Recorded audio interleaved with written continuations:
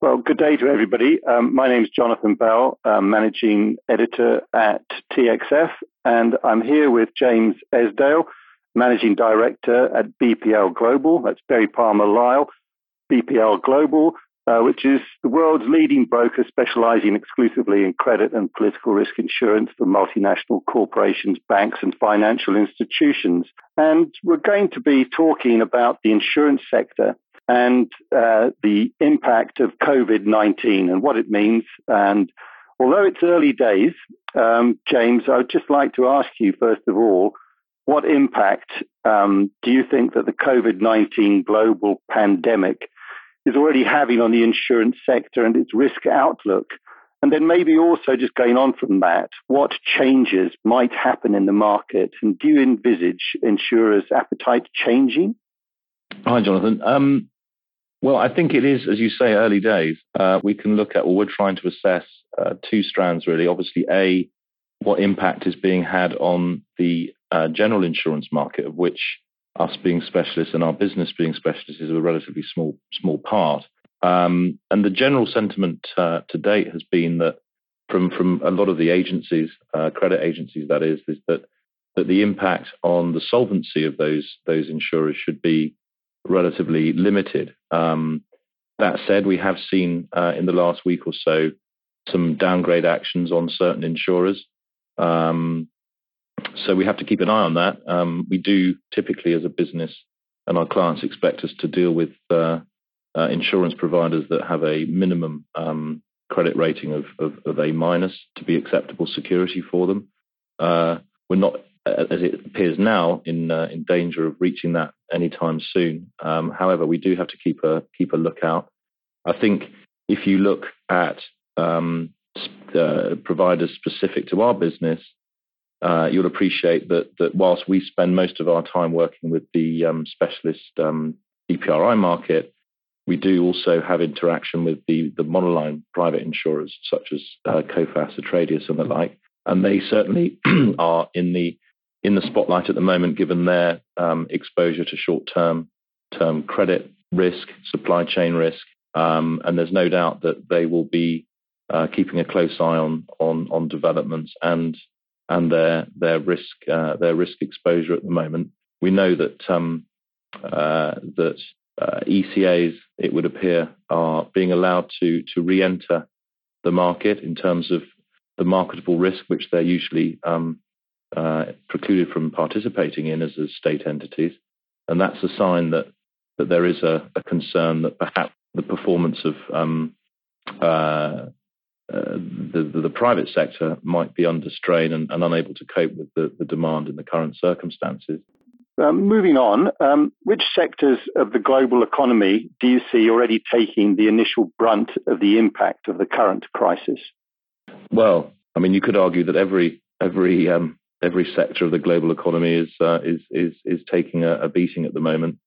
In terms of the sectors which we principally concern ourselves with, or our clients concern themselves with, the market is very reliant, or has always strongly supported commodities business, and needless to say, energy has been the largest part of that, as well, along with metals and obviously softs as well. But obviously, the oil price collapse is concerning for our clients and for insurers that have exposure to that sector.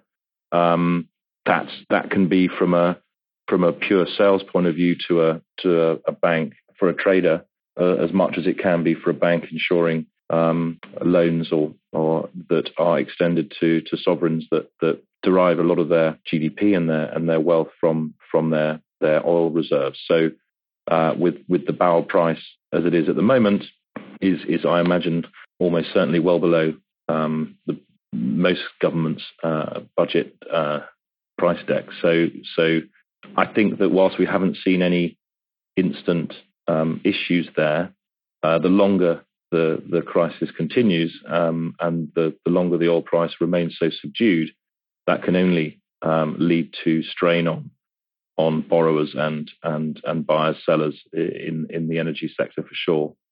Our market has also had a recent, in the last few years, particularly focused on the aviation business in terms of stepping in initially when Exim exited that business, and the market now has quite a significant exposure to the aviation sector, and I don't think anyone needs to look too far to find evidence of how that might become challenging.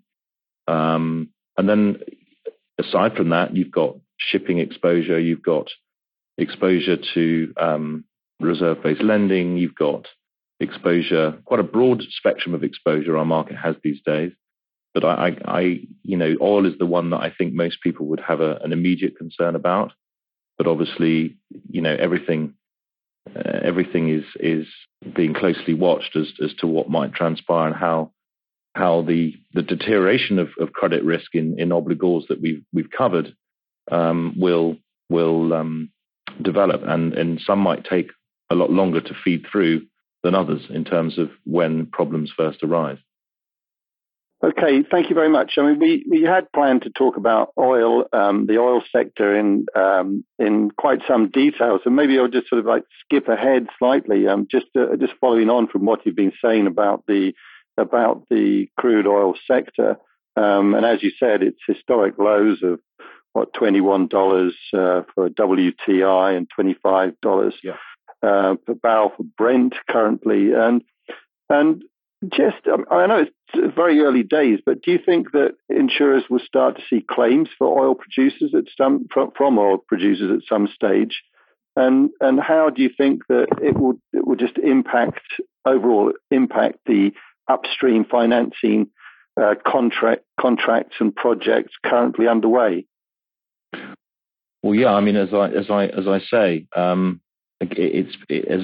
is always the case with oil in our experience, it really obviously we're used to price fluctuations, and I think it's never necessarily about the price itself. It's how long it stays at a certain price or at a very low level. So if you were to ask me if oil remains at the prices that you just mentioned for the foreseeable future, then there's got to be no doubt that there are going to be or there is going to be an increased risk of claims in the energy sector, and whether those transpire as complete collapse or failure, or whether they transpire as they can do in similar circumstances in the past, albeit at not quite such unprecedented oil price levels, a series of restructurings or term outs for current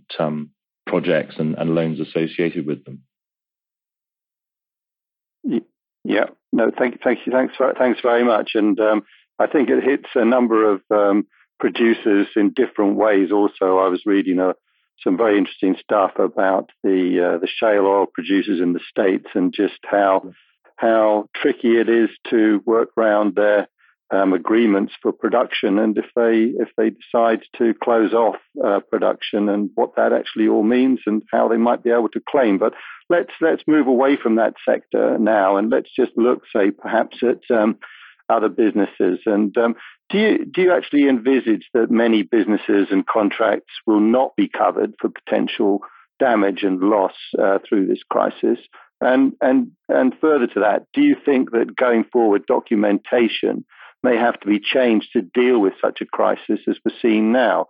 And that all revolves around the big issue of what everybody tends to talk about, force majeure, becoming the real talking point, for instance. And what stance have insurers taken in calling COVID-19 a natural disaster? I know it's all a bit of a long-winded question, but in that whole sphere, I mean, how do you see that playing out?